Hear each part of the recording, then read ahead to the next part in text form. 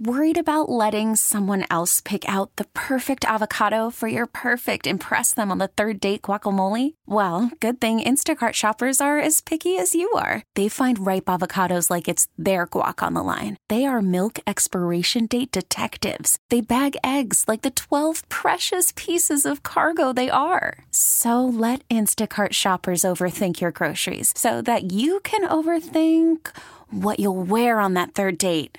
Download the Instacart app to get free delivery on your first 3 orders while supplies last. Minimum $10 per order. Additional terms apply. America! The Nightcap. Hey, man! Yeah? USA, baby! Woo! That's what America's all about, D. Right here, this is the USA! Oh, relax. Oh, I'm gonna sit there. Oh, you gonna throw with me? Little actor boy, you wanna go with the Patriots? Get in your van. Get in your van and go. Okay? Because I'll throw down. I'll throw down any day of the week. Get your little van and drive out of my face, okay? Before I go America all over here. Nobody can stop the USA. Yeah. But that's not. I am talking about freedom, about choice. America, I don't think you need to worry. Because if you want to beat China, you will. If you don't, that's fine. That, my friend, is your victory. Who do you play for? Play for the United States of America. On WGR, Sports Radio 550.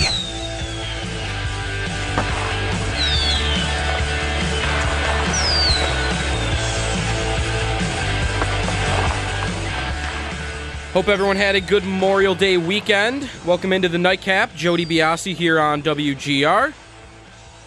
Full show tonight. We will bring you... I won't be here tomorrow, so I'm going to get all my takes out now. Or I will be. I'm only for 45 minutes until we'll get you to Game 2 of the Stanley Cup Finals. Game 1 was pretty fiery. We had some stuff. Brad Marchand's name is in the news again. We'll talk a little bit about that later. He's talking about replay and the Torrey Krug hit and whether it was a charge or not.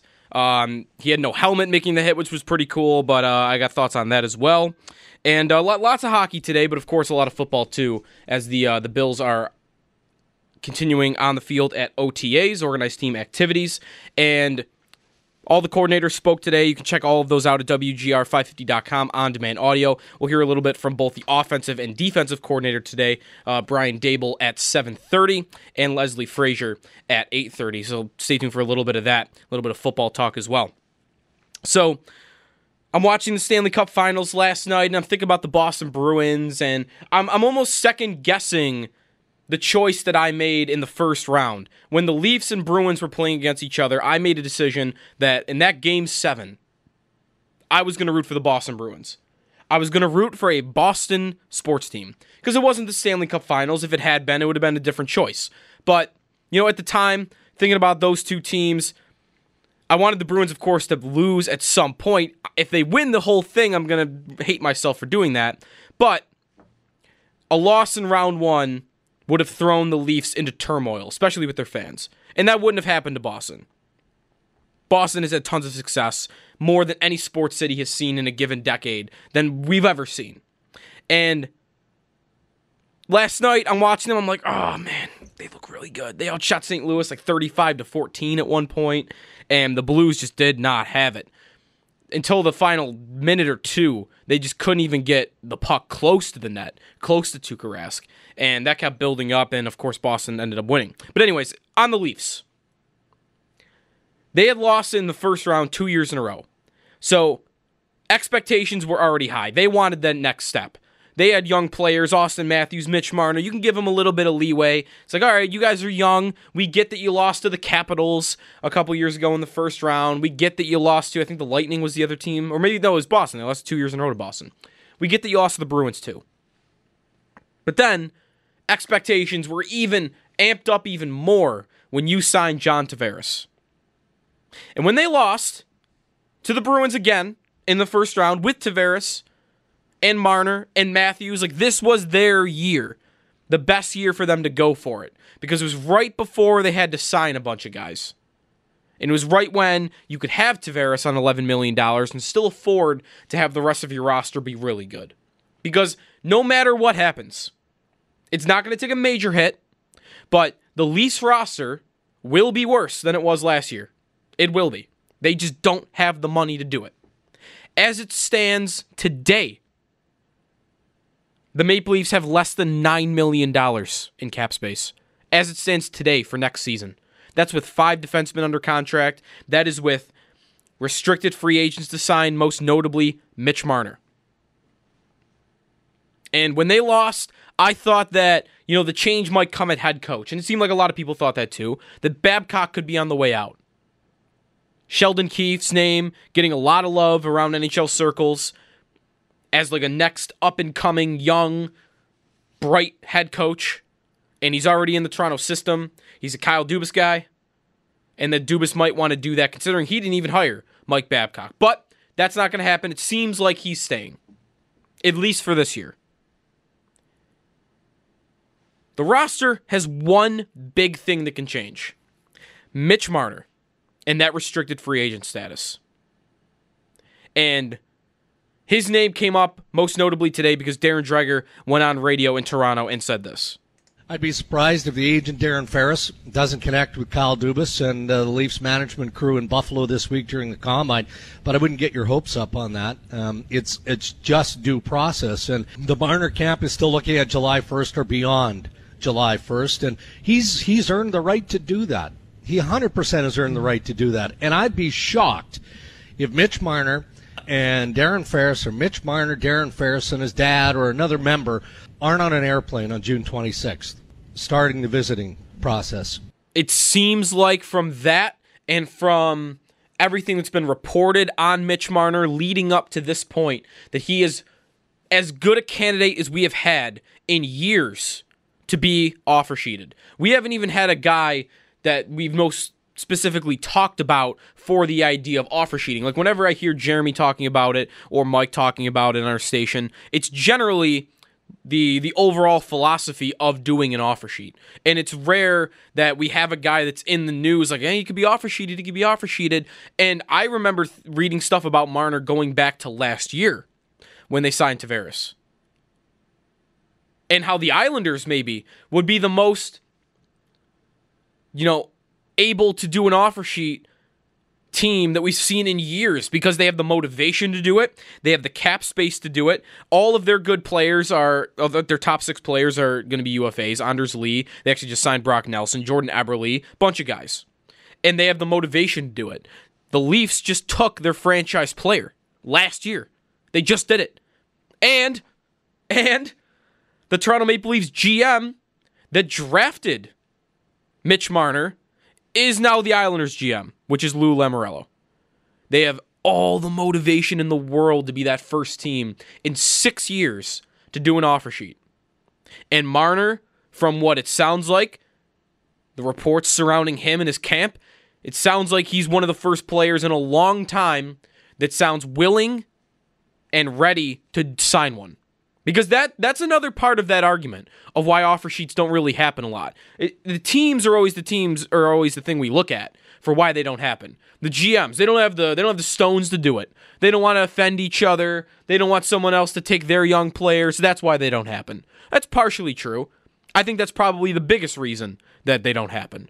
But you do need the player to play ball too. You need the player to be willing and able to sign the offer sheet himself, knowing full well that there's a chance that if his team matches, then now he's got to go back to an organization that knows, hey, you signed to play somewhere else. Listening to Ryan O'Reilly over the regular season, he did a podcast with Greg Wyshynski and Emily Kaplan, ESPN on Ice, and he did an interview. It was a really long one. Like, they were talking about his entire career. And they went back to when he signed that offer sheet because he is the last player to sign an offer sheet. It's been 6 years. When he was with Colorado, he signed a 2-year, $10 million offer sheet with the Calgary Flames. And Colorado matched it. And O'Reilly talked about how the attitude towards him had kind of changed in the locker room, at least for like a little bit, when he came back. It's almost like the locker room knew, hey man, you signed to play against us. You signed to leave us. And you're still here, but we all know that you tried to leave us. And all the players, from what he said, kind of gave him that attitude for a little bit. And he said that he regretted signing it. He said that. So if the last guy to sign an offer sheet regrets that he signed an offer sheet, that's part of the problem too. That's part of the reason that they don't happen. But Marner, we're here, and it looks like it could happen. And he might even be talking to Kyle Dubas in Buffalo right now. But like I said, Toronto was just under $9 million in cap space going into free agency. And I'm getting into the Sabres here, because there is a Sabre point coming. This isn't just going to be about the Leafs. They have, like I said, 5 defensemen under contract. That's their biggest need, by the way. And they're about to lose Jake Gardiner, so their biggest need is about to get even needier. Andreas Johansson, good young player. Rookie season this year, had 40 points. He's an RFA. Kasperi Kapanen's an RFA. Good young player. He was the main piece of what you got back when you traded Phil Kessel to Pittsburgh. He had 44 points this year in his first full year. Pretty good. Pretty solid. If the Leafs sign Marner, you're not just keeping them, or you're not keeping them, I should say. And you still have to do stuff just to make room for Marner. If he signs a $12 million contract, you're $4 million over the cap as it stands today, and you've got other stuff to do. So you got to do something. You don't have room to afford that blue liner you want. You could say goodbye to Johansson. You could say goodbye to Kapanen and Gardner and the blue liner you might want to add. And probably either a Willie Nylander or a Nazem Kadri just to make that work. And you sign Marner, you're saying goodbye to 4 or 5 things. I would argue the Leafs would want another team to offer sheet him, which is another element to this whole thing. I think it makes sense for Toronto to want another team to get Mitch Marner and sign him to an offer sheet and keep all those guys I just talked about and then add 4 first-round picks to your team. So, now the Sabres. I think it's kind of a pipe dream. But it is something I'd like to see them go for. It's something I'd like to see them be aggressive with. Even if you don't think you could pull it off, try to pull it off. Go for it. I wouldn't want it to get in the way of signing Jeff Skinner. If you don't think you can pull off both, then do Skinner. Skinner is priority 1. Because that's realistic, or it's more realistic. I'm not going to say Marner's completely unrealistic, but it's certainly more realistic that the Sabres sign Skinner than offer sheet Mitch Marner. And you have some reason to believe that he wants to stay here and that you can keep him. But if you can think you can do both, if you could pull them both off, then that's something I'd like to see the Sabres be really aggressive in doing. We're talking about a 94-point player last year. And I don't think that's all just who he played for. I think it might be part of it, but I'm not so sure that, you think about it. He comes here, and this is why I always hate the argument of, yeah, he had that many points over there and on that team, but that was only because of who he's playing with. Well, we've got a guy that you can kind of say that about. Like, if Jeff Skinner is going to hit free agency, I'm sure fans of teams other places might say, yeah, he had 40 goals last year, but it was because he's playing with Jack Eichel. So you bring Marner here, he's playing with a top premier talent, at least at the top of the Sabres roster. And I would think that he would probably do similar stuff. A 90-point season seems completely within the realm of possibility. He had a couple of 60-point years to start his career, so there was only to go up from there. Like, that's the baseline. The money, to me, is not the problem.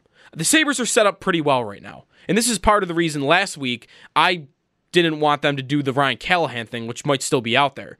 But I didn't want them to bring in a Ryan Callahan contract because their cap is starting to look pretty good. They're starting to get there. It had looked really bad in past years with bad contracts, veteran players that were not giving you much, that were on big salaries. And those players still exist to some extent. But Bogosian, Scandella, 1 year left, and then you're out. Pominville, you're done. Molson, you're done. The only one left that's got a long period of time left on it is Kyle Okposo.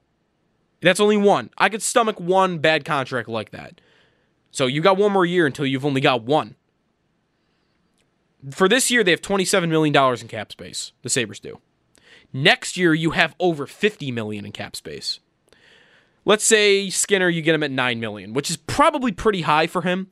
I'm just going to put that out there for now, though. Skinner at $9 million. and let's say it takes $12 million to get Marner to sign with you and $12 million for Toronto to not match it, because that would make it really tough on them. You'd still have $6 million left over. Now, you might not be able to get that big Premier Blue Line addition that you want. Like, you're not going to be able to trade for Jacob Trouba if you wanted to do that, but you could do something more minor, and you're going to be scoring a lot of goals. Or hell, maybe that's your excuse for trading Ristolainen and figuring out another way to add to the blue line. But at least cap-wise, you can make these things work, which is why I would want the Sabres to go for it, because the cap can work. And that's not even mentioning that, yeah, you have to sign Dahlin and Reinhart and even maybe Middlestat after this upcoming season.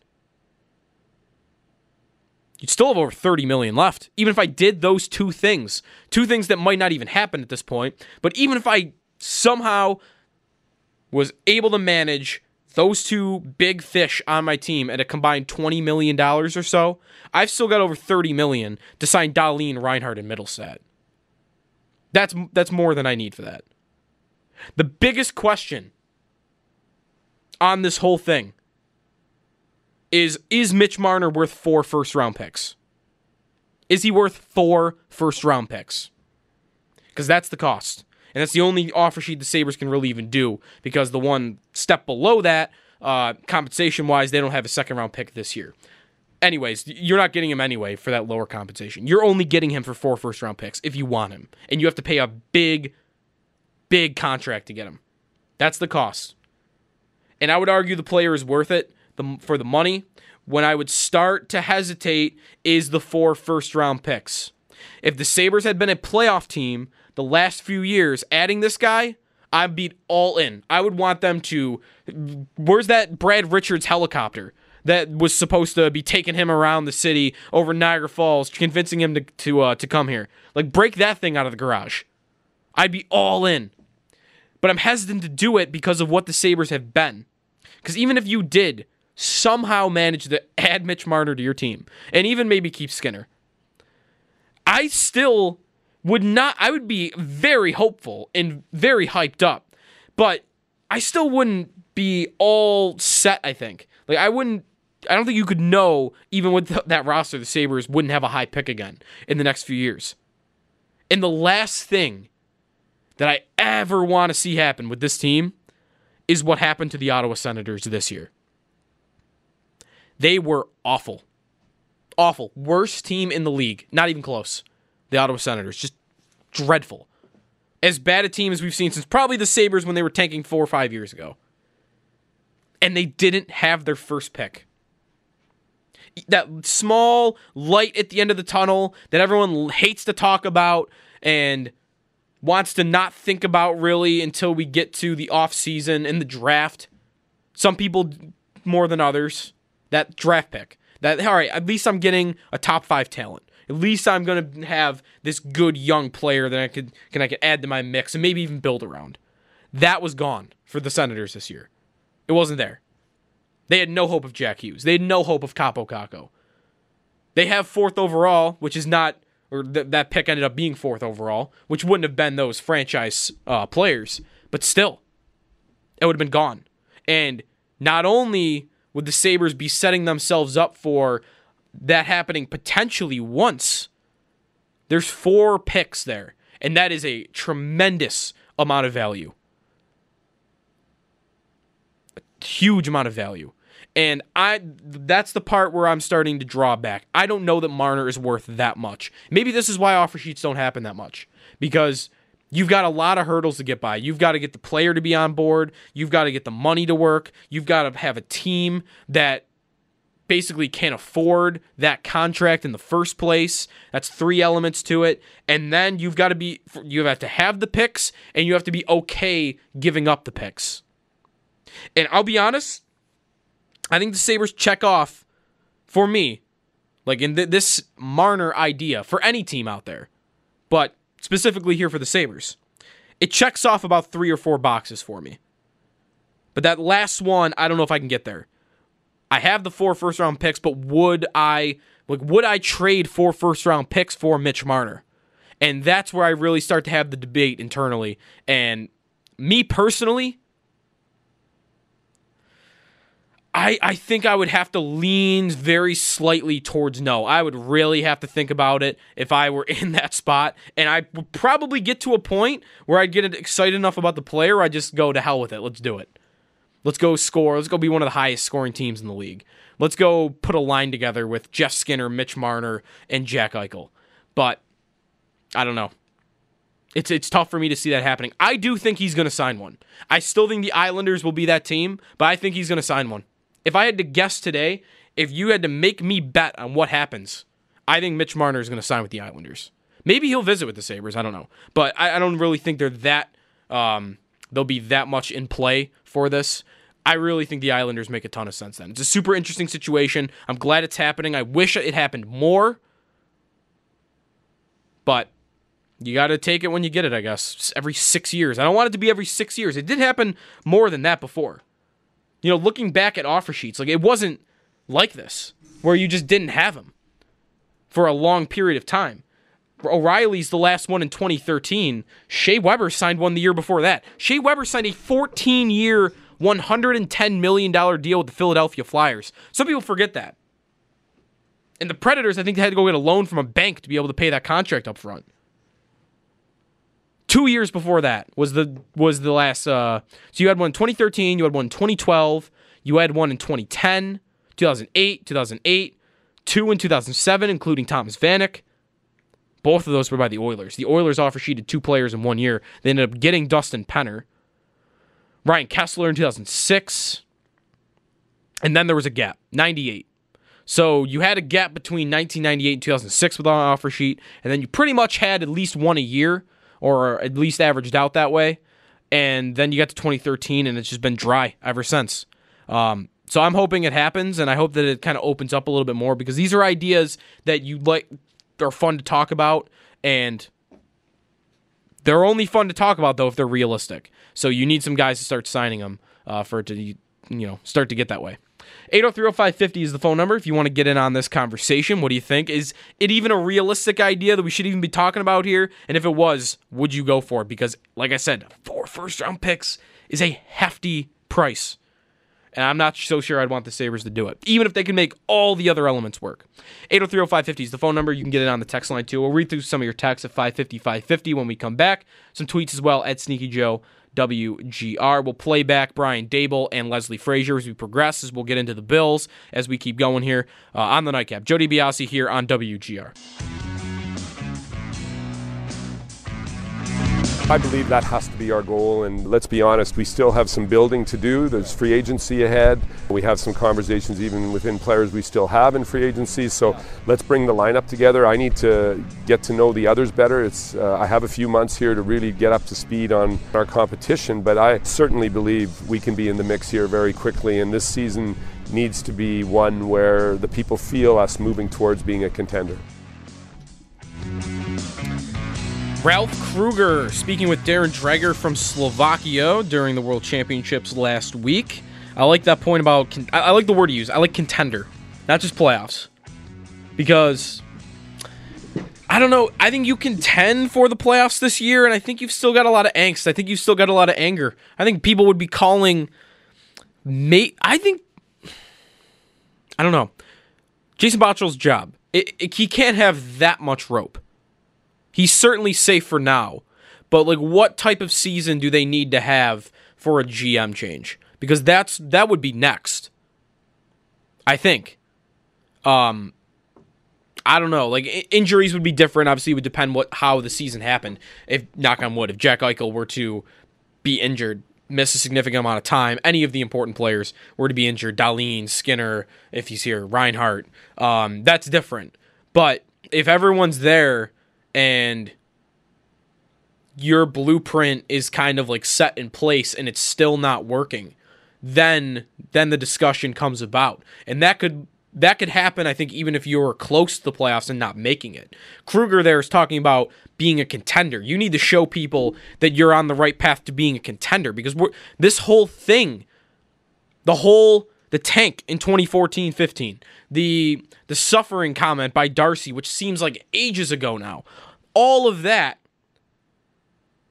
was met with favorability by lots of fans because It was a different way of thinking. It was not just, all right, we just want to get in the playoffs here. The great race for 8th. We want to win that race. No, look, we're talking about not having to worry about making the playoffs because we're thinking about bigger things. And that's not normally been the case around here. Like one season in the last 2 decades is maybe that. Or like how many times have the Sabres gone into a season and you weren't thinking about the playoffs, you were thinking about the Stanley Cup? Is it once in the last 25 years? I don't remember the late 90s enough to know this, but were those teams like expected to be Stanley Cup contenders? I don't think so. Ted Nolan won Coach of the Year in 97, so that makes me think no one expected them to win because it's essentially what Coach of the Year is. No, we didn't see this coming. Oh, so what do we got? What do we got to do? We got to give the coach Coach of the Year because we didn't. It's basically upset of the year. 99 was that? Weren't they a lower seed? I don't remember enough. And 05-06 was a surprise. 07 is the only year I can think of where it's like going in, all right, this year is about the cup. And that's what the whole rebuild was about. That's what the whole tank was about. That's what it was all about. And I think you need to look like that, what Kruger said. You need to show that you're going to be a contender or you're on your way to being a contender. And I don't think you can show that this year unless you're a playoff team. Like that is the first step. Or that's the second step, I should say. The first step is building it back up. And they've tried to do that. Step number 2 is making the playoffs. Because you gotta, what is the saying? You gotta crawl before you walk. You gotta walk before you run. And they haven't walked yet. They've been crawling. And you got to get in the playoffs first. The Leafs are going through this now. But I'm sure when they made it a couple years ago, they were fine with a first-round exit. Because that year was about, it was kind of a waypoint before you get to the result. The result is the cup. But you've got to show you can be a playoff team before you can show you can be a Stanley Cup team. In almost every situation that this league has seen. Like how many teams go straight from one of the worst in the league to boom, they're the cup champs. That almost never happens. Usually you make the playoffs first. And that's why we've waited long enough for that second step. That's got to be the minimum bar.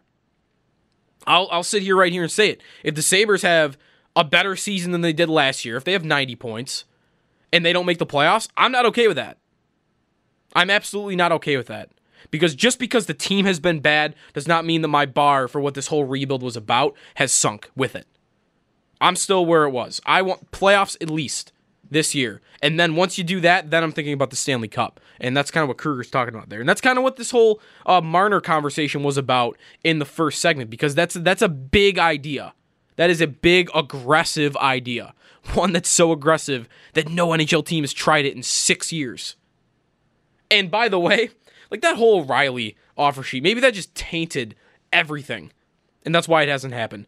Because O'Reilly seemed like he regretted it from listening to him talk over the course of this year. And I think Calgary regretted it because that was the most amazing story ever. If you don't remember, when Calgary offer sheeted Ryan O'Reilly, he had played in the KHL during the lockout. There was something like that had happened. O'Reilly played in the KHL during the lockout. And he maybe played after the season had officially begun again because he wasn't under contract. So he kind of stayed over in the KHL while everyone else was returning from the lockout. And there's some rule that if a guy plays over in Europe and he signs a contract here, he has to pass through waivers. There was some system like that. Or if there was a transaction, he'd have to pass through waivers. And the thing was, hey, Calgary offer sheeted him, but if Colorado doesn't match, Calgary has to pay the compensation. Jay Feaster was their GM at the time. Calgary will have to pay the compensation and then place him on waivers. They will be forced to. And they will lose him in waivers because he's Ryan O'Reilly. So essentially what would have happened was, sometimes I really wish Colorado would just let him go just to see that happen. Where the Flames would have had to trade 2 first-round picks to sign Ryan O'Reilly and then not get him. Oh, that would have been so funny. I wish that happened. Anyways, I promise I'll read through a couple of texts. There were a couple interesting ones that I wanted to get to. Texter says he would not want to give $12 million a year. This is from Jim. Would not want to give $12 million a year to Marner, almost as much as McDavid. Correct. On top of that, 4 first-round picks in our division. Would never want that to happen. I don't really worry too much about the division point, but I could see why you wouldn't want to do that. And another tweeter says, this is from Derek, what about Skinner and Panarin if we don't go after Marner? I just really don't think Panarin's coming here. I think there's almost a 0% chance of that happening. From what everyone's talking about, he wants to go to a big city, and that's not here. If he doesn't want to stay in Columbus because it's not a big city, Buffalo, I think, is maybe relatively close in size to Columbus. I'm not sure. But I don't think he's coming here. No way. And maybe if they were like a cup contender by now, the Sabres were, then maybe I could think about it. But you don't have the results or the location that he wants. So there's no way that's happening. He wouldn't leave Columbus. If he was thinking about winning, he would rather be in Columbus, I think, at this point. Good thought, though, because he is a free agent. 803-0550 is the phone number if you want to get in on this. We're going to switch to football, though, when we come back. Leslie Frazier spoke a lot on the defense today. There's some interesting position battles on the defense. Cornerback in particular is one I'm keeping an eye on. I liked Levi Wallace last year, but he was an undrafted guy. Kind of like Robert Foster. Like, can we expect that to keep going, or was that kind of fluky in his rookie year? Leslie Frazier on the way next, and then hour number 2, we'll get into some basketball. We'll get back into the Marner conversation a little bit as we progress. So the Nightcap with Jody Biasi here on WGR.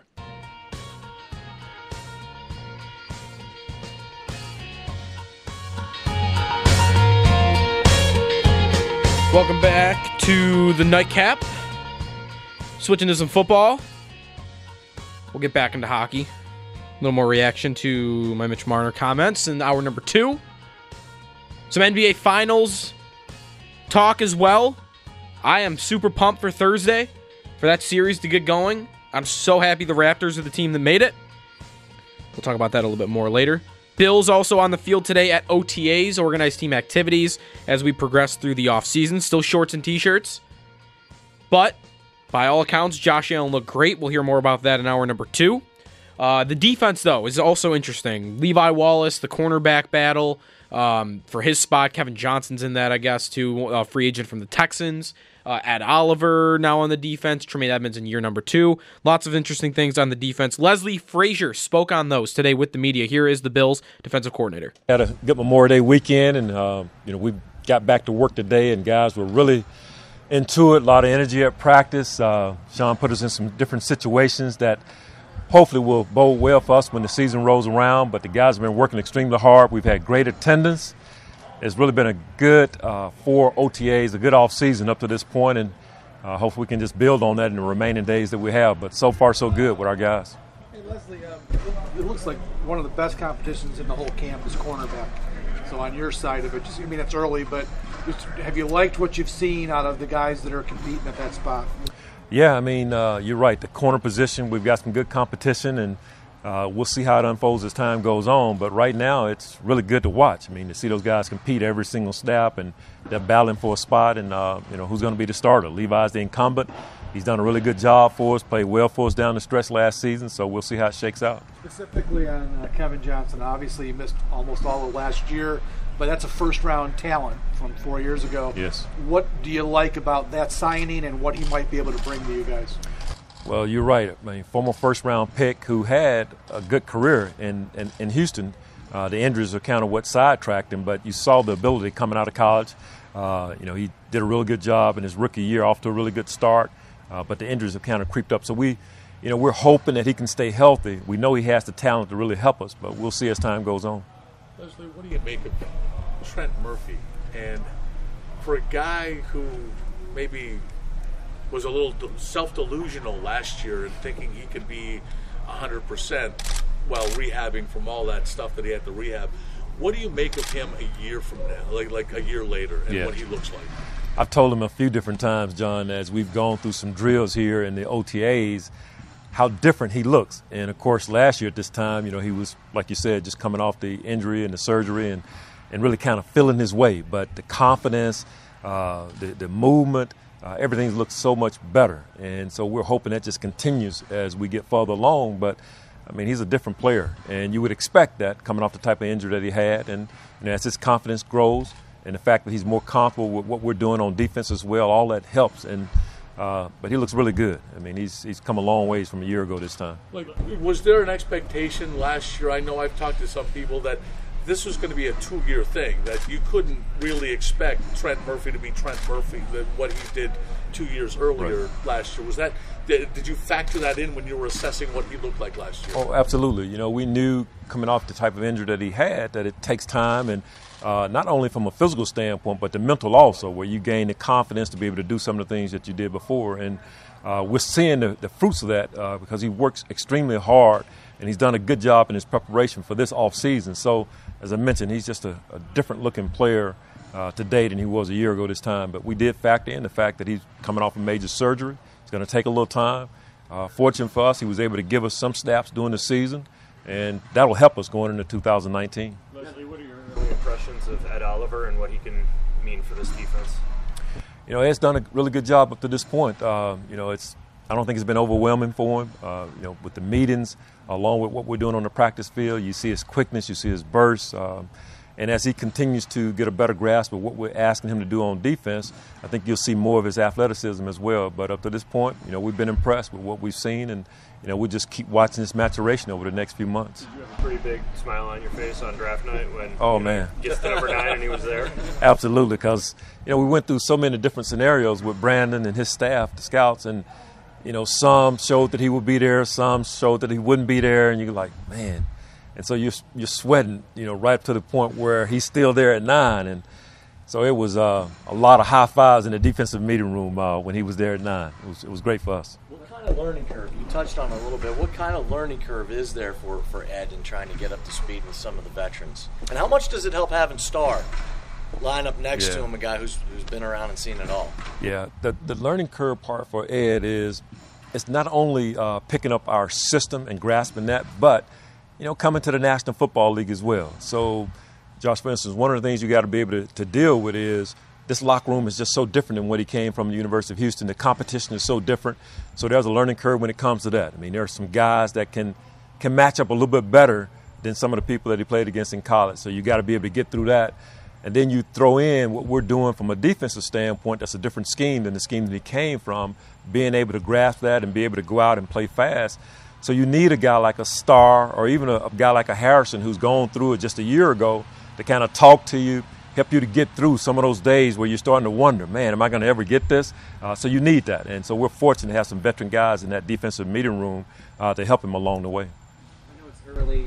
What differences have you seen in Tremaine on the field now as opposed to his first steps here just a year ago? Probably the biggest thing, John, and Bob Babbage and I were talking about this, the confidence. I mean, it's extremely high now. You see it in the way he communicates. He has a much better grasp, obviously, of what we want to get done on defense and what his role is within that. And his ability now to communicate with no hesitation, to know exactly what we're looking for as a coaching staff.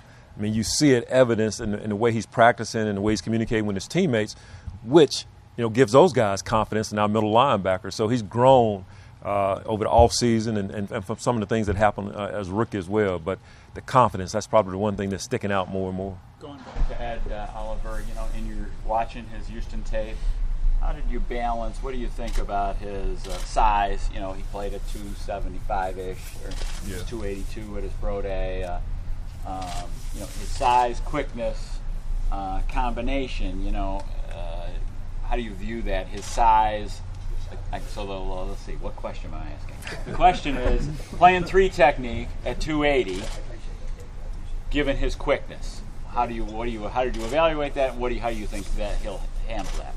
It's actually a good question. It's one that we talked about a lot in the process. Beer Tillink, our defensive line coach, as you know, we had a lot of conversations about transcending from college football at 280 pounds to the National Football League as a 280-pound 3 technique in our scheme. And for us, you know, we don't necessarily feel like we have to have a 300-pounder or a real heavy guy at that position. We need a guy with great quickness, great get-off, that has strength and athleticism, and Ed has those qualities. So he had a lot of the things that we were looking for the position. He's so explosive. he had some rare physical traits that we didn't want to ignore. So we feel like his strengths are a good match for what we're looking for schematically, in our defensive tackle, especially the 3 technique. And that's what kind of sold us. The more we watched the tape, the more we were around him, we saw the things that we were looking for and the qualities that we needed to really help us at that position. Does it help when you look at Kyle Williams having played that position? And I think Kyle was a little bit bigger. Yeah. But he had the same kind of thing. Does it help to compare? I'm not comparing him to Kyle Williams as of yet, but they have similar traits in some ways. They do. They're built somewhat similar. And you're right.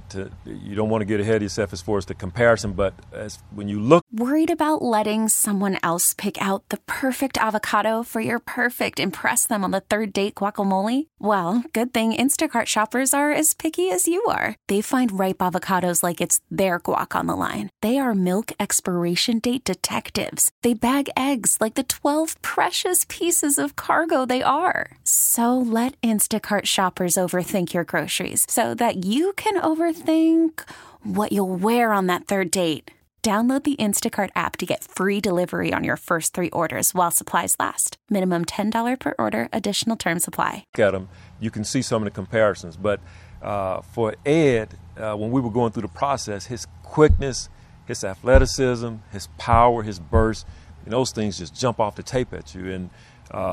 And there have been some other guys his size that have succeeded in our league. So you don't want to ignore that, and you want to take advantage of it if you can get it. He fits what we do, and we're looking forward to hopefully people giving him some one-on-ones and him having some success against some of the guards in our league. Leslie, Kyle was the biggest voice on that defense for so long. In his absence early on in this offseason program, who has assumed that role?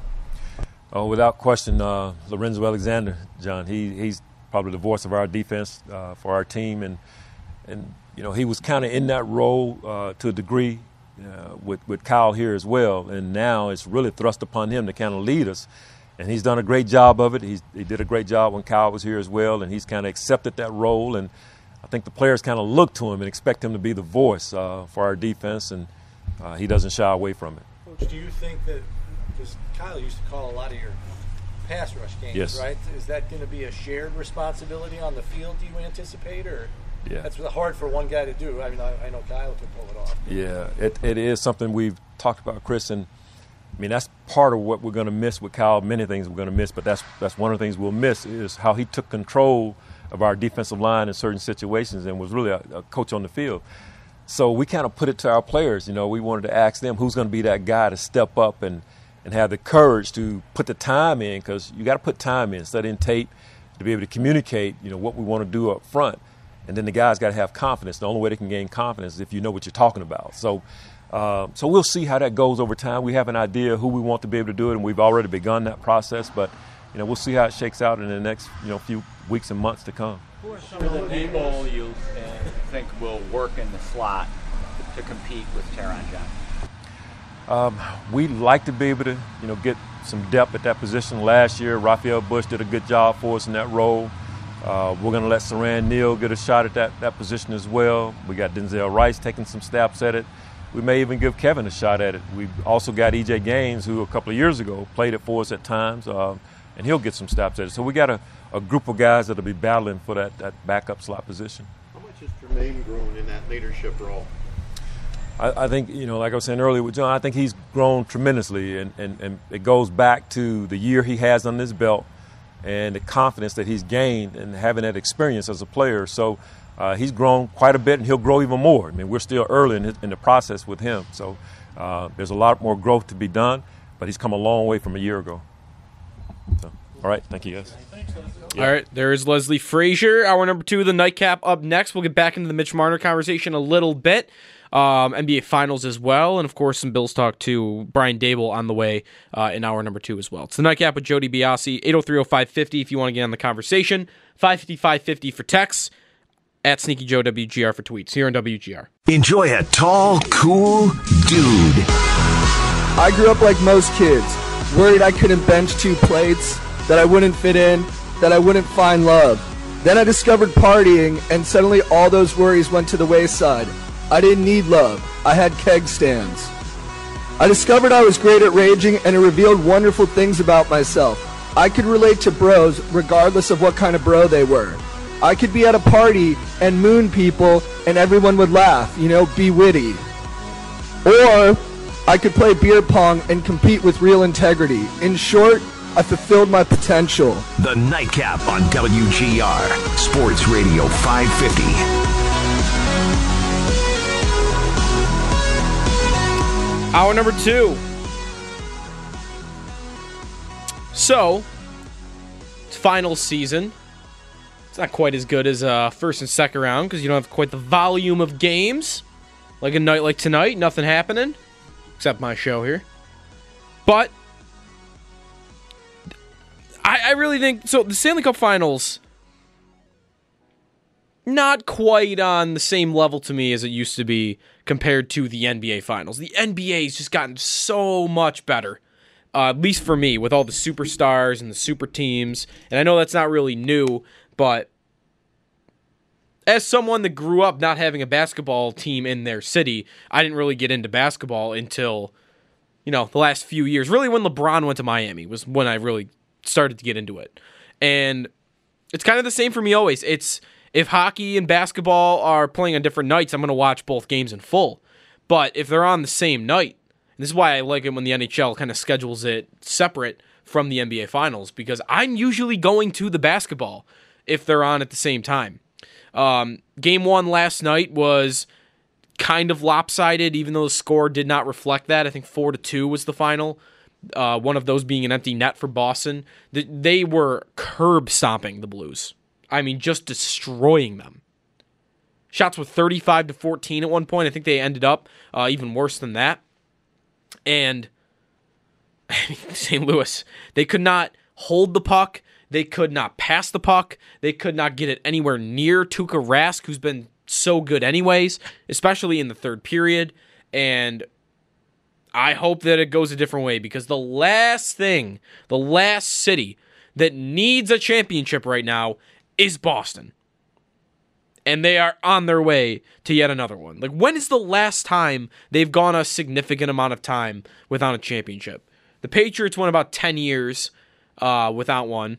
But you had the Celtics winning one in there. You had the Bruins winning one in there. You had the Red Sox winning one in there. So really, it's been a really long time.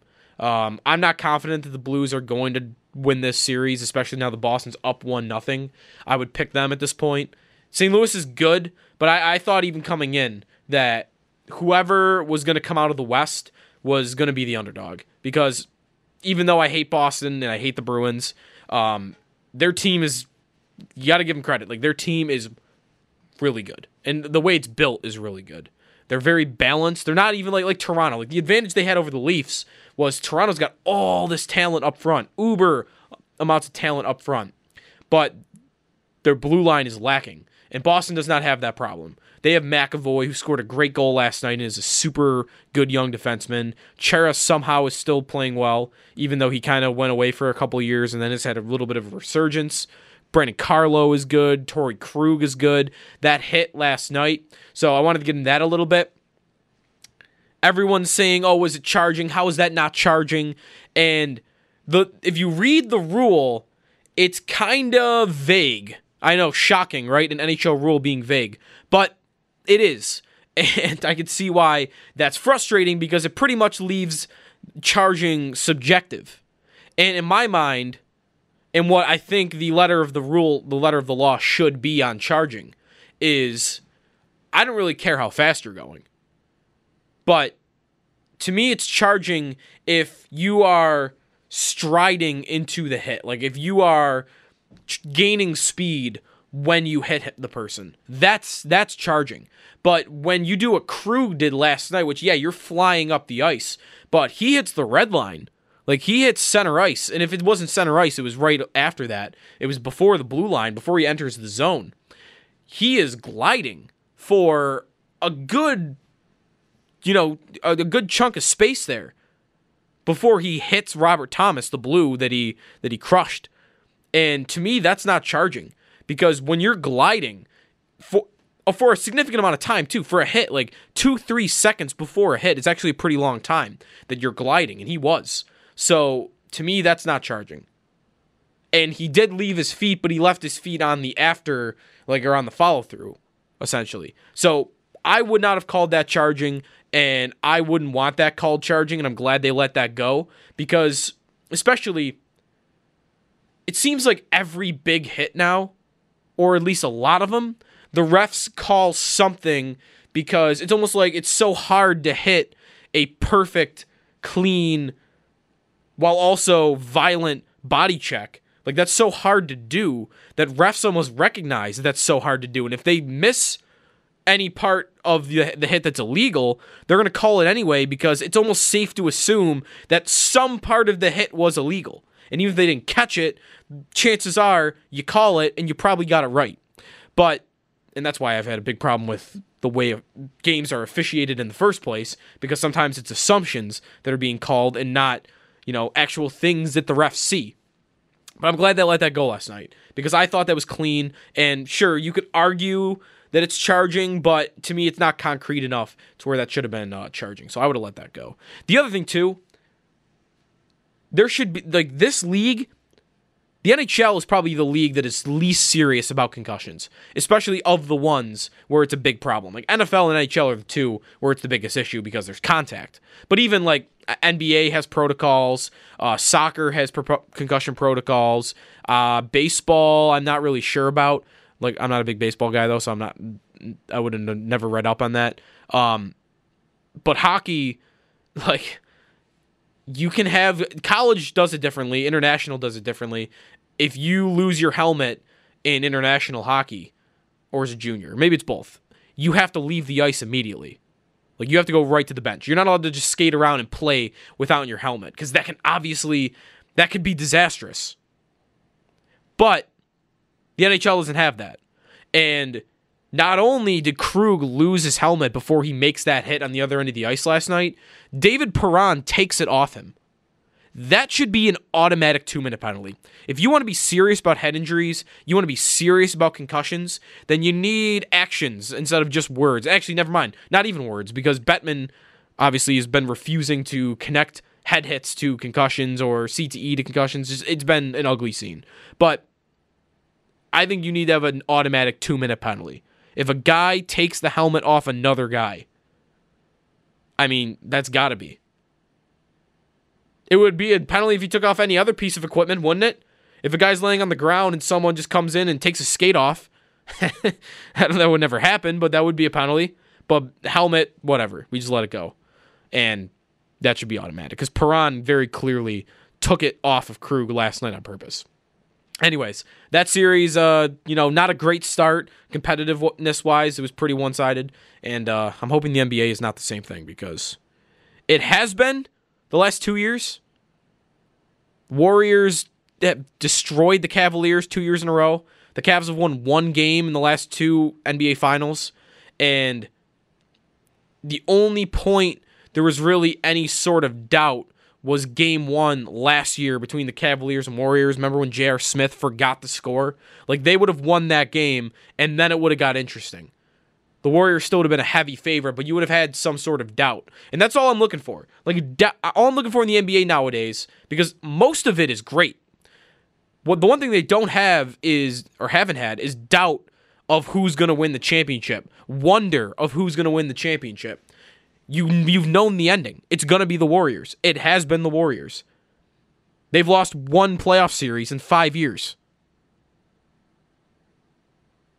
And if there wasn't a suspension in the middle of it, it was deserved, but if there wasn't a suspension in the middle of it, if Draymond Green could keep his feet under control and not kick people in the stones, then they would probably won another one. And now, one guy's injury is kind of keeping us from that doubt, that not knowing who's going to win. Because it would be a little bit up in the air. The Warriors are a big favorite right now. They're minus 300 to win this series. If Durant was healthy, you can bet that number would be even bigger. Now, if Durant were to be ruled out for the series, that number would probably be smaller. He comes back in this series, the Warriors are going to win it, and they'll crush it.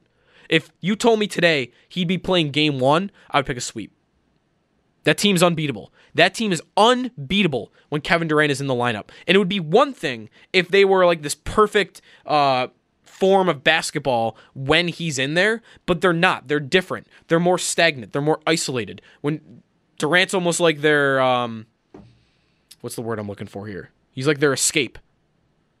Their escape route. If things aren't going well, give it to KD and he can go one-on-one and he'll score. As opposed to the team basketball that the rest of the guys play. And not that Durant doesn't do that either, but he just doesn't do it to the same level.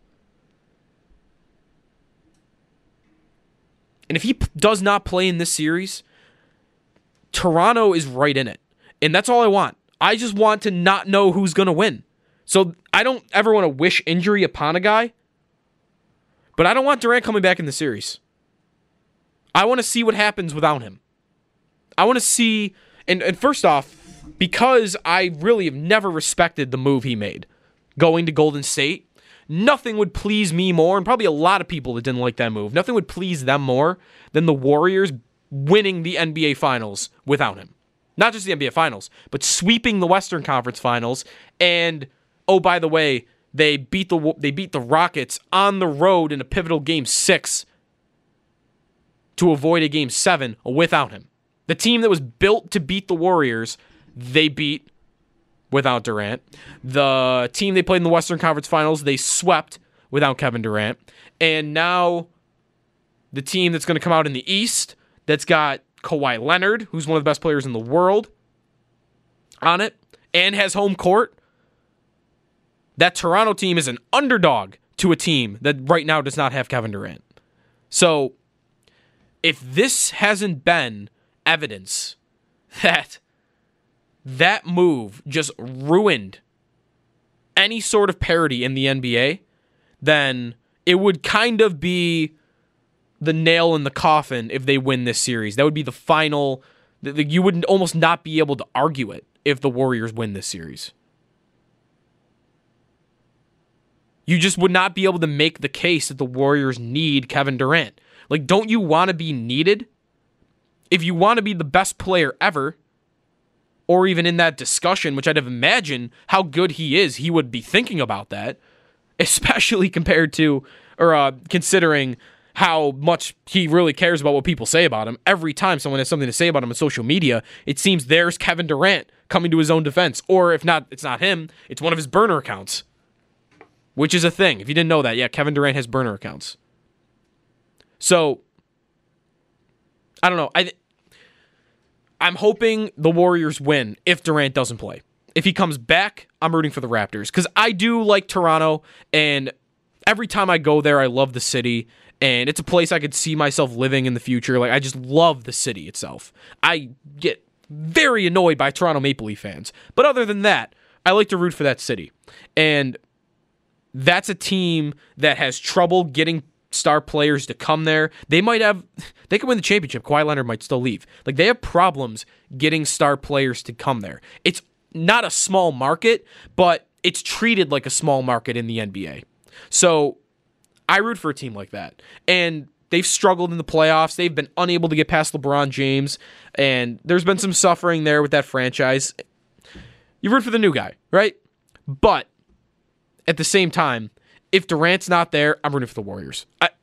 I know, but like, I know you never want to root for Goliath, but in this case, what it would mean to Durant's legacy, how interesting that would make that conversation, and it would also pretty much eliminate any chance that Durant comes back there. You can't come back there if they win a title without you. There's just no way. You got to build up your rep again. You got to go to the Knicks and take a team that hasn't won in 25 years to do something. Like, you got to do something else if they win without you. Hell, he might not even be at the parade. So that's where my interests lie. If Durant's there, I think I'm going Raptors. I'm rooting for the Raptors at least, even though I would think there's no chance they'd win that series if Durant's there. But if he's not, I think you're going to get a lot more close basketball games. You're going to get a lot more competitive series. And I think you're going to get a lot more interesting headlines. So like I said, I hate to wish a guy injured. He's already injured. I hate to wish a guy that he doesn't get healthy. But, oh man, it would just be so much more interesting if he just stays off, if he doesn't come back. Here's what I'm rooting for then, because I don't want to wish him injured. I'm rooting for him to get healthy and then decide, I'm just going to let this play out. I'm not going to come back. That's what I want to happen. Probably not realistic, but that's what I want to happen. So Josh Allen looked good today, huh? Check out Sal's article at WGR550.com. Apparently, Josh Allen was lighting it up on the practice field today. Shorts and T-shirts, I know, but I'll take it. What else do you want, OTAs? I don't want headlines that he was missing all over the place and inaccurate. I'm rooting for him. You got to root for him. Even if he wasn't your guy, you've got to root for him to be the franchise quarterback so we can stop having the conversation on a loop for eternity of who's the next guy. Brian Daboll, offensive coordinator, is coming in for his second year, and he talked a lot about Josh Allen today, his offseason, his progress, also a little bit about his relationship with Jordan Palmer, which is kind of a weird dynamic, right? Like, you're the offensive coordinator, and your quarterback's got his own personal QB coach that he goes to in the summer. But from what it sounded like, Daboll and Jordan Palmer communicate a lot on that, like what they want him to work on. So that was a good sign. We'll play Daboll back when we come back, and we'll talk one more point I want to make about the Mitch Marner conversation we had in hour number 1 before we get out of here. But we'll switch to football when we come back. It's the Nightcap with Jody Biasi, 803-0550. If you want to get any thoughts in before that, here on WGR. Welcome back to the Nightcap. We got about a half hour here left on WGR. If you missed anything on what happened to Bills OTAs today, you can check out the details at WGR550.com. Sal's got 2 pieces up. One, on how good Josh Allen looked, which we'll hear more about here from Bills offensive coordinator Brian Daboll. Also, a piece on who lined up where, because there's interesting position battles on the offensive line. There's like a million different scenarios for what the offensive line could look like week 1, at least starter-wise. Running backs as well. It's still super up in the air who's going to get the touches. Wide receiver as well. Now tight end kind of too. Tyler Kroft injured. Might not be ready to start the season. PUP list could be in play.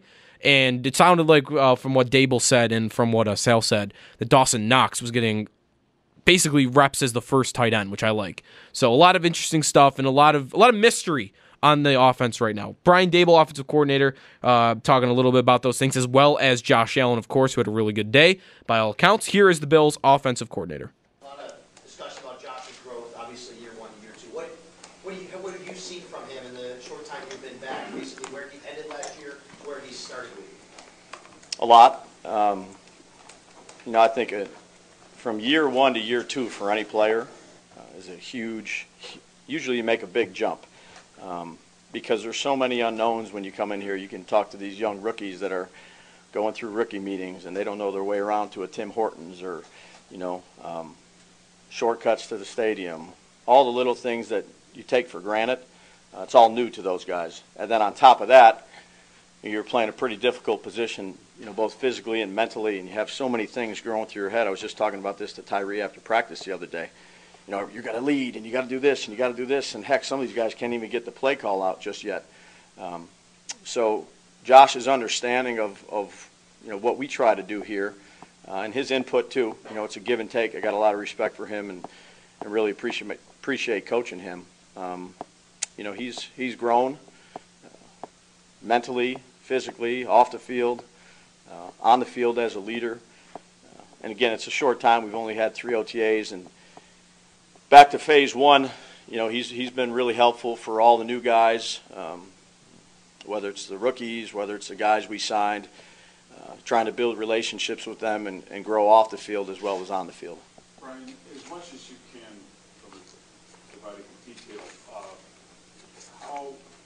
what's the approach like for year 2 versus the rookie in year 1 of Josh Allen? What are now that you have had a whole year of him, and specific things maybe you would address with him? Sure. Well, you got to think too. Back last year, Josh was taking reps with the 3s a bunch, and then he was taking reps with some of the 2s and some of the 1s, and to build camaraderie and consistency, particularly in the passing game, you'd like to throw to the guys you're going to throw to as many times as you can. So I think having him out there obviously is very helpful because he's going with the 1s for the most part. And again, we don't have a depth chart, but the guys that he's working with, some of the new guys like Smoke and Zay and those guys, I think that's really beneficial for him because he's taking reps with a lot of the guys that he'll be working throughout with the summer. Brian, how much does a quarterback in his second year need to take more command, add to that the presence of leadership, and adopt that to build upon? After swimming through his first season, how much does a quarterback need to do that, and how much do you need to see that from him? That's the nature of playing that position. Is going out there and able to compete at a high level, and also being a good leader, whether that's, again, off the field or on the field. And Josh is going to lead how Josh leads. I don't think you can take any cookie cutter example of leadership and say this is the way you have to lead. I think Josh is a good leader. I think the guys, and you can ask those guys, but I think they respect both his work ethic and his ability and his command in the huddle. And we just got to keep growing that and building it with him. But he's done a good job. We see, Yep, go ahead. From what we see, we see this shucks, I just want to win kind of guy, which is the way he's been, for mostly that. Have you seen him change and maybe hone his message in some ways? That's a good thing to have, is just a win method. You want that from your quarterback. But his preparation habits, even how he is around the building, with all facets of the building, from the training staff to the cafeteria workers to the people in the weight room to the equipment guys. It's not just the players. He's quote unquote the face of a franchise. And there's a lot that goes with that, particularly when you're a young guy and picked as high as he did. I think that his mindset, though, is to get better every day, and he's got a good leadership, good ability. He's a good guy to work with. I'm happy we have him. Are there specific ways, and if you could explain what they are, to address where you didn't see the accuracy and the accuracy questions that have come up with him consistently from improving his completion percentage? What are, besides people catching the ball, Sure. other people who contribute to that percentage, his contribution to that? What can you address to improve that? Sure, Vic. I think that the more reps we get, the better off it is for him. And that's just not out there on a 7-on-7 or a team skelly or a perimeter period. That's routes on air that we've been doing since phase 1 and phase 2, and making a move off the spot and reset. Ball location on underneath throws where we got a better opportunity to catch and run. And it's not just catching the ball for the skill guys, it's making sure the skill guys are in the right spot doing the right thing when they're supposed to do it too. A yard off here or there can be a big difference in a throw. So, we've been working on it. Josh has been working on it very diligently along with Matt and Tyree, and, we'll keep at it. Cross injury kind of changed the dynamic of the tight end position a little bit. What have you seen, early on in OTAs? Yeah, whatever happens, it's kind of good for, it's not good to not have anybody out there. You'd like everybody that you sign to be out there. You'd like all the young guys to be out there, all the old guys to be out there.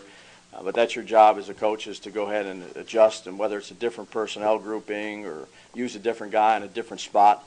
I think Rob does a good job with all those guys. Obviously, we have a couple young guys that we selected in the draft, and then we brought on Lee. It's a good group to work with. Again, it's a tough break for Croft, but we'll just keep on grinding away. Hey, Brian, when Josh left here in January, what did you send him away with in terms of, look, do these things in the offseason, and then he goes and works with Jordan Palmer? Sure. The second part of this is, were you in contact with Palmer to help set a plan for Josh? Yeah, I think we spoke, at the end of whatever month that was, in terms of some of the things that we wanted to try to get accomplished. Have a lot of respect for Jordan and what Josh does. And Josh goes out there, and unfortunately the rules are the rules out there. They're out there, working on, look, you can only do so many different drills with so many different people. Jordan does a good job with him. He knows what was expected of him in terms of his footwork and the throws we'd like him to make. And then, again, just another good example of, I think, Josh, is then he brings a bunch of guys out there to go throw routes with that were on our team.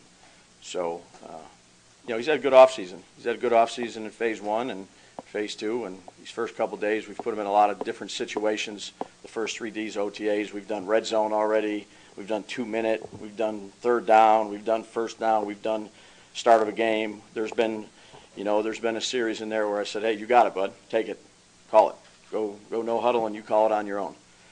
So we put him in a bunch of different situations, both physically and mentally, and that's what we need to continue to do. You have a lot of new guys. You have a lot of new guys, obviously, free agents especially, to work in and get on the same page, maybe to rebuild O-line. What is that challenge been like for you? It's been fun. We've added some coaches, we've added some players, and this is the time of year to build those relationships. Not just in the building, I keep stressing, but outside the building, because you got to have a trust factor when you're in this job. I think the guys that we've added, both player-wise and coaches-wise, have done a good job. We got good interaction. Long way to go, but it's been good to each year is a different year. This year's a little different than last year, which was a brand new deal. Now we got a bunch of new guys at it. We just got to make sure we're all on the same page and we're all rowing the boat the same way. And it's a larger number of undefined goals up front than maybe even last year and most years probably. How do you and Coach Johnson kind of navigate through that to get to the end point while also keeping it a fair competition for all the guys that are battling? Sure. No, good question. This time of year, particularly for that position, it's really it's physical, but it's not as much physical as it is mental to make sure we're doing what we need to do. This is more of a teaching deal for those guys, so they're getting all rotated around just like we did last year. And once the pads come on and you're able to see them, extend their arms and move people off the line of scrimmage and keep the depth and the width of the pocket. Right now, it's just you're teaching the system, you're implementing it, you're moving guys in different pieces, you're seeing how they communicate one another, and then once the pads come on, I think that's a better time to really evaluate that spot. Knowing how committed coaches are to the calendar, so to speak, when you get to camp, do you and Coach Johnson kind of already have in your mind's eye when you want to try to get those roles solidified so you can just Sure. Well, I think the earlier the better. But you don't want to push it to where you don't have the exact answer that you think is best for the football team. So it'll all play out.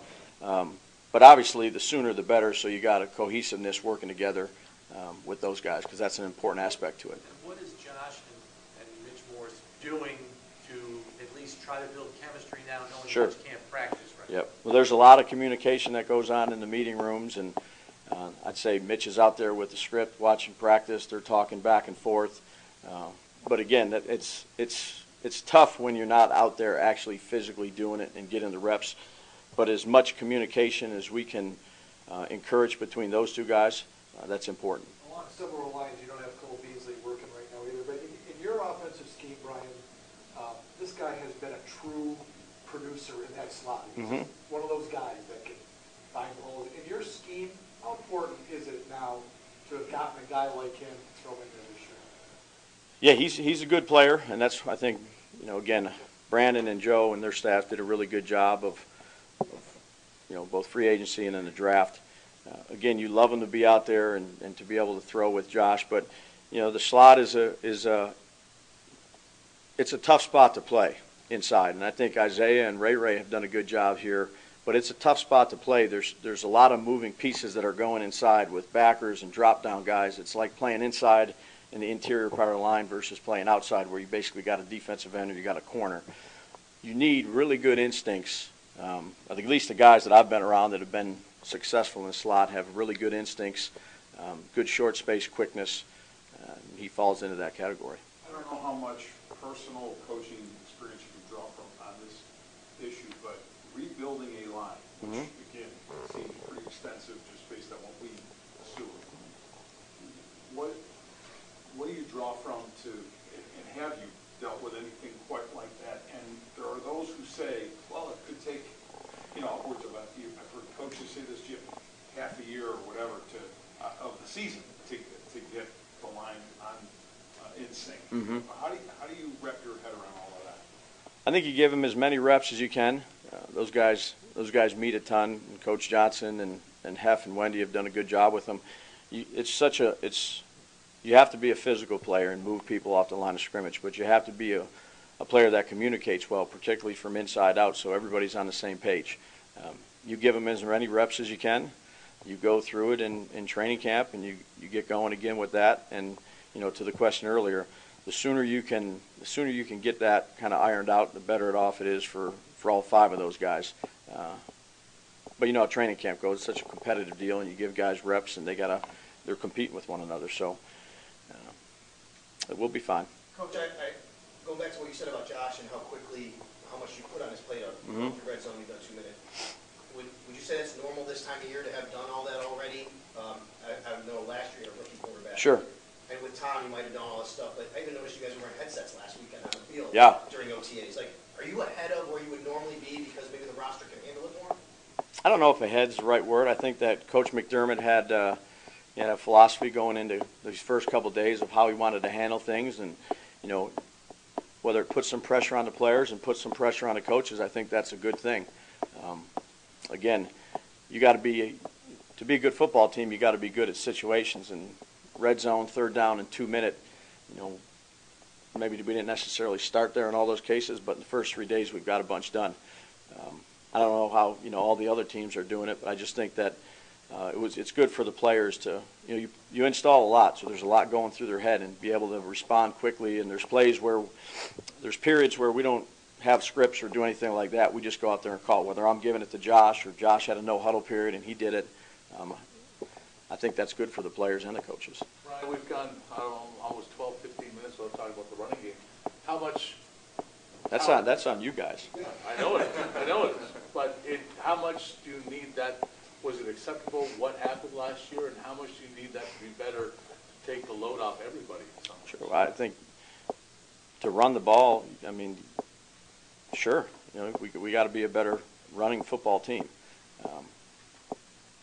No question about it. So, whether it's schemes or plays or philosophies or whatever it may be, we're working through that right now. Again, it's a little tougher during these times to really practice it. That will happen in training camp a bunch. But we've done a lot of work in the off season, both as coaches and then when the guys get back, the players. So we'll be working to grind that out. Does every team with that in mind kind of get maybe a little bit more done in the passing game this time of year, just because you can't physically, you don't have to have Yeah. not people back?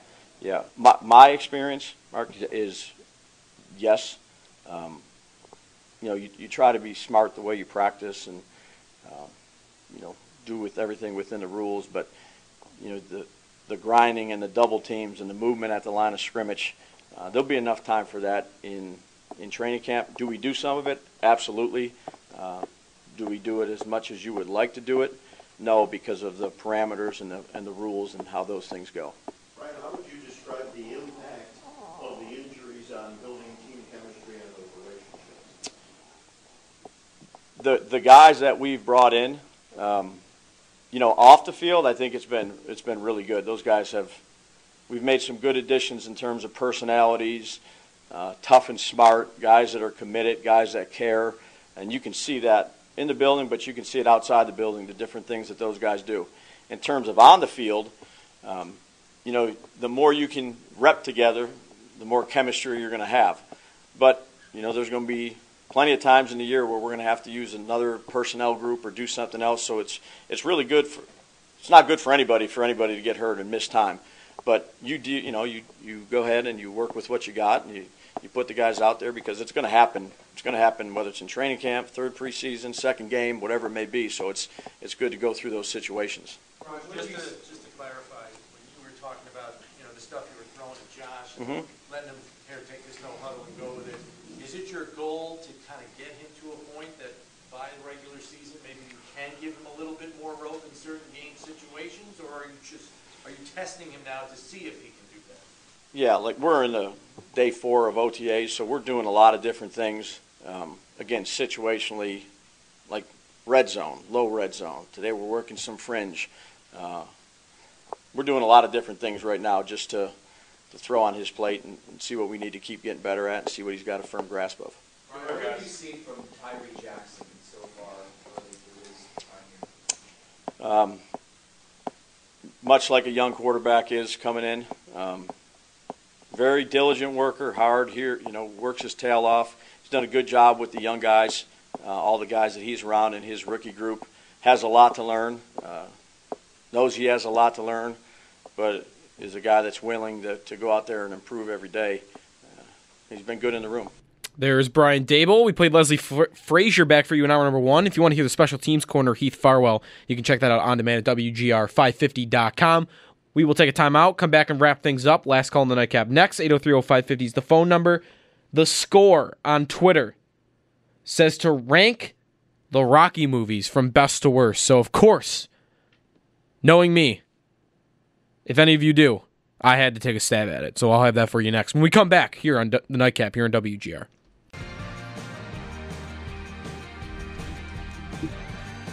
All right, a couple minutes left here before we get you to NASCAR Live. So race fans, stay tuned. The Score on Twitter says to rank the Rocky movies from best to worst. So of course, loving rankings, I had to do it. Had to do it. Also, huge fan of the Rocky franchise. I mean, it's got to be the number one franchise. Movie franchise ever. Right? Should I rank movie franchises instead? Rocky 4, number 1. Rocky 3, number 2. Then Rocky 2. Then Rocky 1. Then Creed. I like the first one better. Creed. Then Creed 2. Then Rocky Balboa, that monstrosity that came out about 10 years ago. And then Rocky 5, which is just, I mean, by far the worst one. I mean, I don't know how you could... I just don't know how you can make that. It was so bad.